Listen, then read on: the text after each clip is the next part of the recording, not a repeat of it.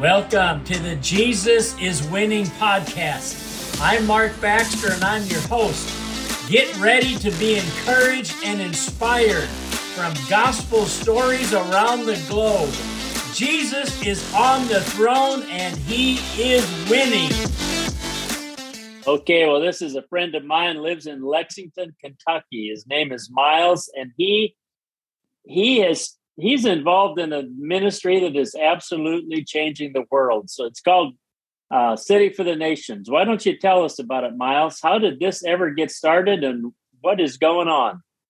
Well, Mark, what a joy to be on here with you, brother. I think you are the man that I know that has the most contagious joy of anybody. Yeah. And I love being around Mark Baxter because, man, you cannot walk in that spirit of heaviness around you, bro. So thanks for the joy and all that you do for the kingdom.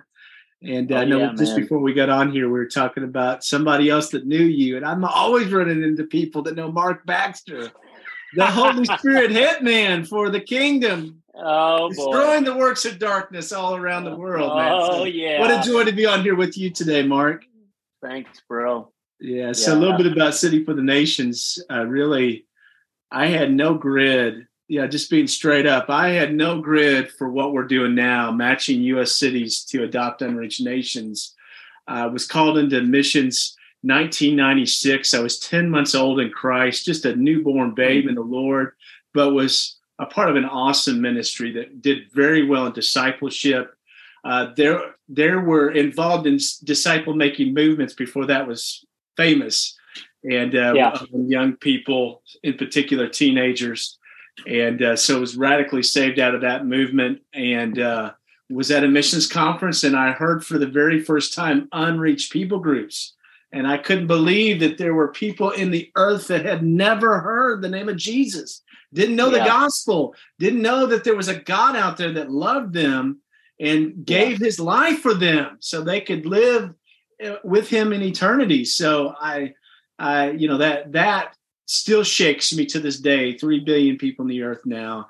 And so, man, at that missions conference, I had a tangible call to the Lord, to the unreached, and really committed my life to that at that point. And a life quote for me is, why should anybody hear the gospel twice before we've heard it once? Amen. So, man, we were on a trajectory. My wife, Melanie, now my daughter, Peniel, who's almost 13, wife, Melanie, we've been married for 24 years, but this call to the nations, we thought we would live in some hut for the rest of our life in Africa. That's what we all picture missions as. But now in this hour really of travel and connection, the connectivity around the world, man, missions has a whole new landscape, and what we're able to do in these short-term trips and connecting with leaders in the nations and mobilizing the church, man, we're able to do so much in a little bit of time. And so, gosh, part of our history, City for the Nations, was mobilizing our city of Lexington with Nepal. And we weren't even looking at Nepal. Just be straight up, Mark. I was working in Africa, in the Sahara, and then we did this a big event called Issachar Summit, and through that they shared about these 57 people groups in Nepal that didn't have a church, no known believers, no Bible, really without hope. I mean, it's hard to picture that, a whole people group, regions where nobody knows Jesus. They've never met a Christian before, and those places still exist. So Lexington, Nepal, we adopted these people groups and supported them. Indigenous workers helped train, worked with indigenous ministries, prayer, financial support, and then helped send them. And gosh, man, now, so that was 2016 when we launched that project. And now there's indigenous churches among all those led. I mean, it's phenomenal. And now that project that started with 57 people groups has now moved to an every village strategy. And it's called Vision 2027. And we worked with the Church of Nepal, unifying them and really mapping out where the gospel has not penetrated in Nepal. And it's about 70,000 villages that have not heard the gospel yet. So we're working national coalition, national movement, national plan to by God's grace in the next 5 years that there will be no place left where the gospel has not been proclaimed. Amen. In Nepal. So that's a kind of how we started, and then it began to grow into different cities and nations from there. Yeah. Well, I get to work with the team here in Jacksonville, and Jacksonville, I'm so thankful you guys chose Thailand because I love Thai food. And those Thai beaches, man. That is a place we need to go suffer for Jesus, Mark, is in Thailand. Man, you want to be a mission. There are so many American missionaries in Thailand. It's crazy. I know, that's true. You know why? Because that's one of the most beautiful places on earth. It is. But there's another area where I don't know the city for sure, but I know a really, really hard area is Niger. And so what is going on in Niger? First of all, what city is it who is tied with Niger? Yeah, so we mobilized two cities here in Kentucky, Richmond and Somerset. So they're medium-sized cities.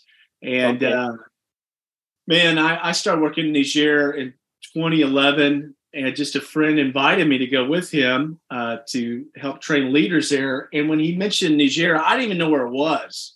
And so it is in West Africa, in the Sahel region, above Nigeria, below Libya and Algeria. And most of Niger is in the Sahara Desert. It was on the UN's poorest country list.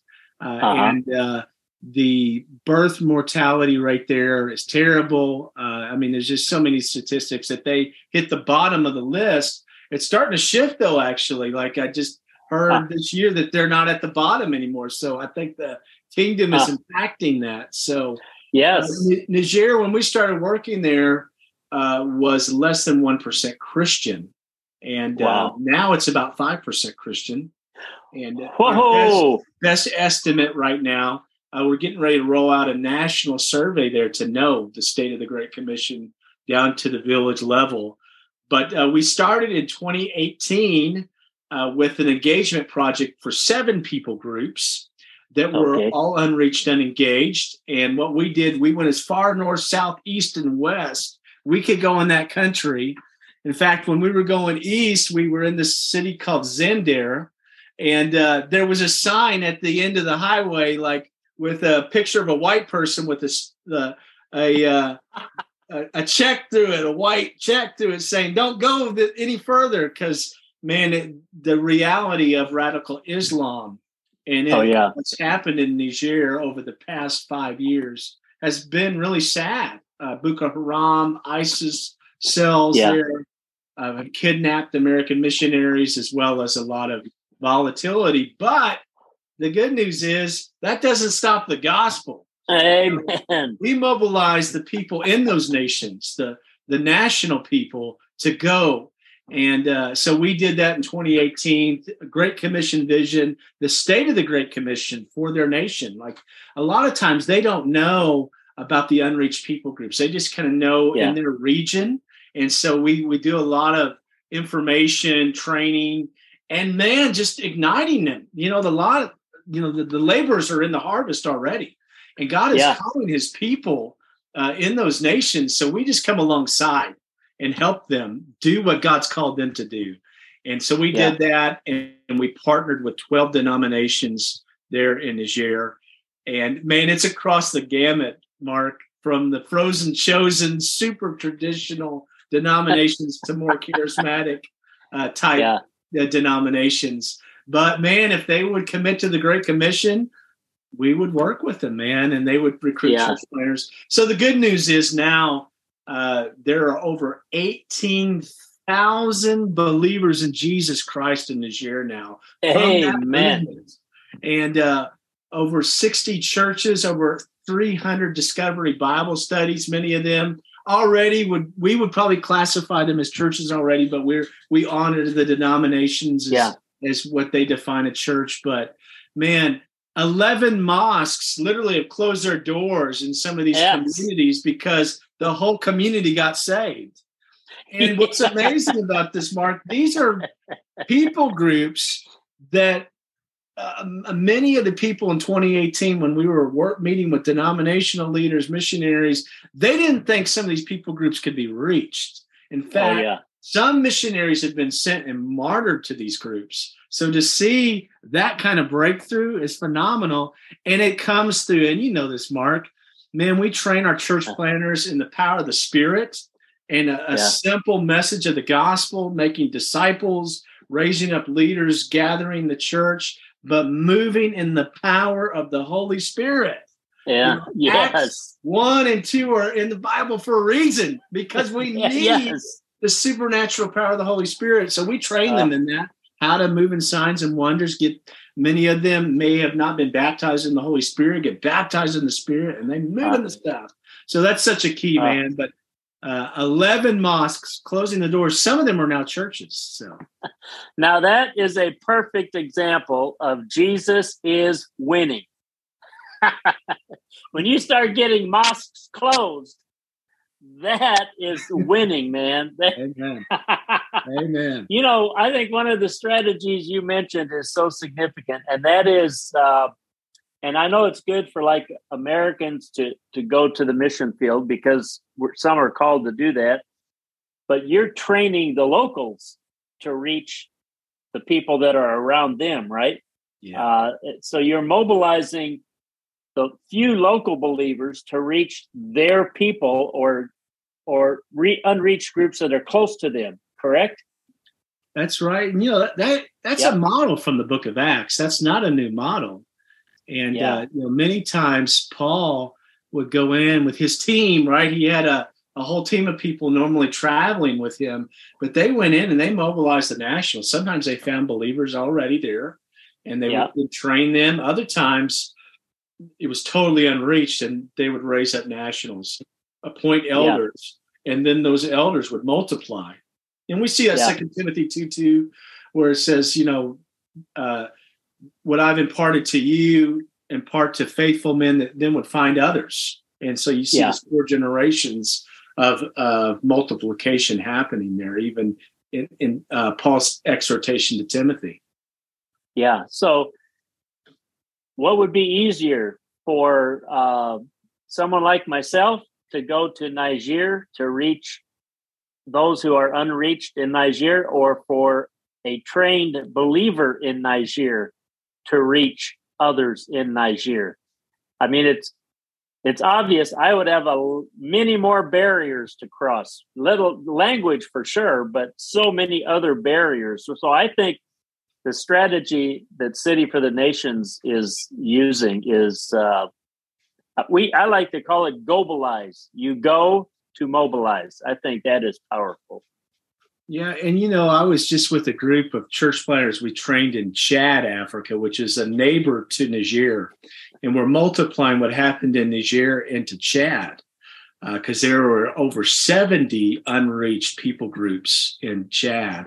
About 54 of them are frontier, so maybe unengaged even, a number of those. But one of the things I told those church planners, I'm like, when I'm training you in, I do myself. I do it in my city, in my neighborhood. And actually, I would rather come live here and do it with you. Like, I love it. I know you're that way. I love going out to evangelism in villages. I could give my life to a region in Niger and just love it, you know, like, but that's not my role. And I think one of the things we have as a value in City for the Nations is calling or role. And that everybody has a strategic role to play in the Great Commission. And so like for us, Mark, I think our most strategic role is to go in and train those leaders with what we've learned in a Book of Acts model of evangelism, discipleship, and church planting. Yeah. And but man, honest, I'd rather live in one of those villages, you know, especially in America these days. Man, you know, get out of here. I want to be there. You know, I think though you have a lot of authority when you speak because you are doing it where you are. You know, you're not just telling people what to do, but you're actually doing it, and then you're encouraging them. That's powerful. That's so good. You know, I'll be going back over to Thailand in April with Victor, the city leader, and we're reconnecting with people. And this training the Thais to reach Thais, it is such a powerful strategy. So good. Yeah. So you've got Nepal. You mentioned Niger, Chad, Thailand. You have anything else in the works that you're looking at, or? Yeah, another people group we adopted was the Deaf of Eswatini and our Swaziland.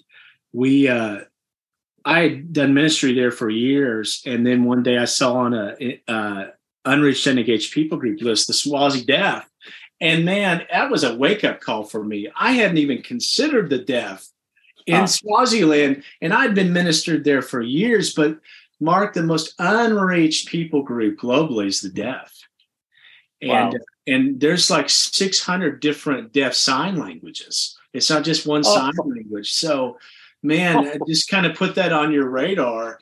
Any nation you're working in, even in the U.S., the deaf in the U.S. are an unreached people group.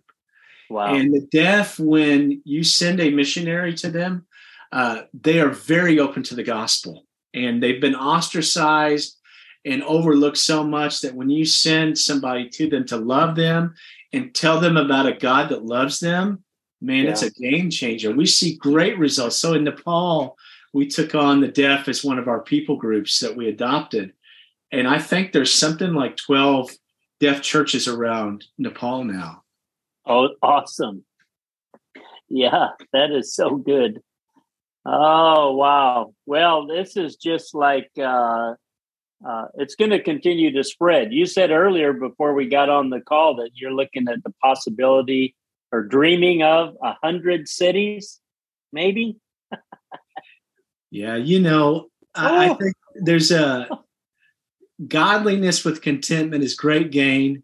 So there's this contentment with God. We're so grateful for where we're at, man. If the Lord took me home right now, oh my gosh, like it would be a very full, well-meaning life. Like I'm so grateful I never had a grid for what we've seen.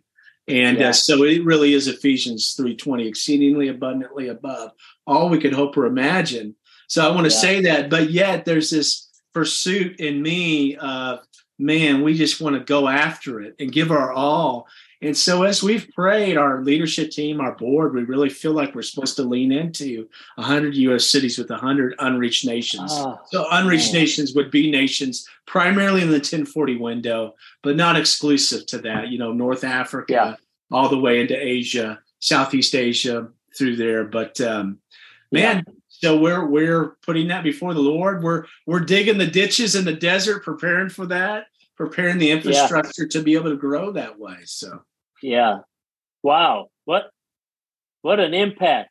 That would just be phenomenal. Yeah, and like you say, you already have had a major impact in nations that were so close. People just without the opportunity to hear the gospel. It's just it's so amazing. You mentioned in 1996. That's about the same year that I was first introduced to unreached people, just about exactly that same year. And that is when you begin to think about it, we went then to China and we took a train from Beijing down to Hong Kong, and I never saw a church for a 30-hour train trip.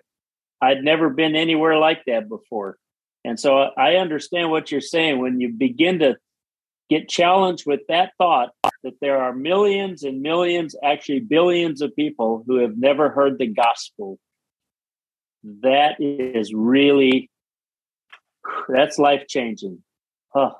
Yeah. I put forth a challenge to the leaders in Chad when we were commissioning them. So we had 30 church planners we had trained, and then there was about 20 denominational leaders there. This was just 2 weeks ago. And we were on our face before the Lord, man. He showed up in such a sweet way. But I put forth a challenge because while I was away in Africa, this little outpouring happened in a city 20 minutes from where I live. Asbury outpouring. And, And I thought it was significant in several fronts. But if you know anything about Francis Asbury, he was one of the greatest missionaries to the U.S. So he was a United Methodist missionary sent here by John Wesley.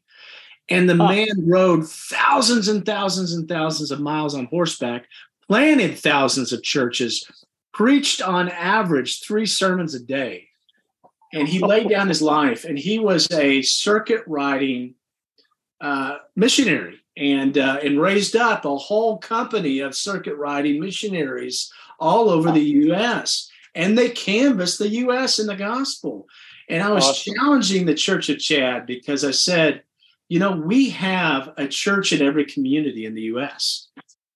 And we're challenging them to reach every community, start with the hardest people groups, but then go down to the place where there's no place left where the gospel has not been proclaimed. Well, that's daunting right now. If you look at Joshua Project, all the unreached people, I mean, it's like, it just seems almost impossible, but God, right? I mean, like, yes, amen. And so I challenged him. I'm like, generations ago, there were people that gave their lives to the gospel, sacrificed everything, did whatever it took, and they canvassed the U.S. And now, generations later, there literally is a church in every community, Yes. And I challenge him, you all need to do the same thing. You all need to be the generation that lays down their life and does whatever it takes. And I also referenced the World War II generation, my grandfather, and probably your father's generation, that they signed up and volunteered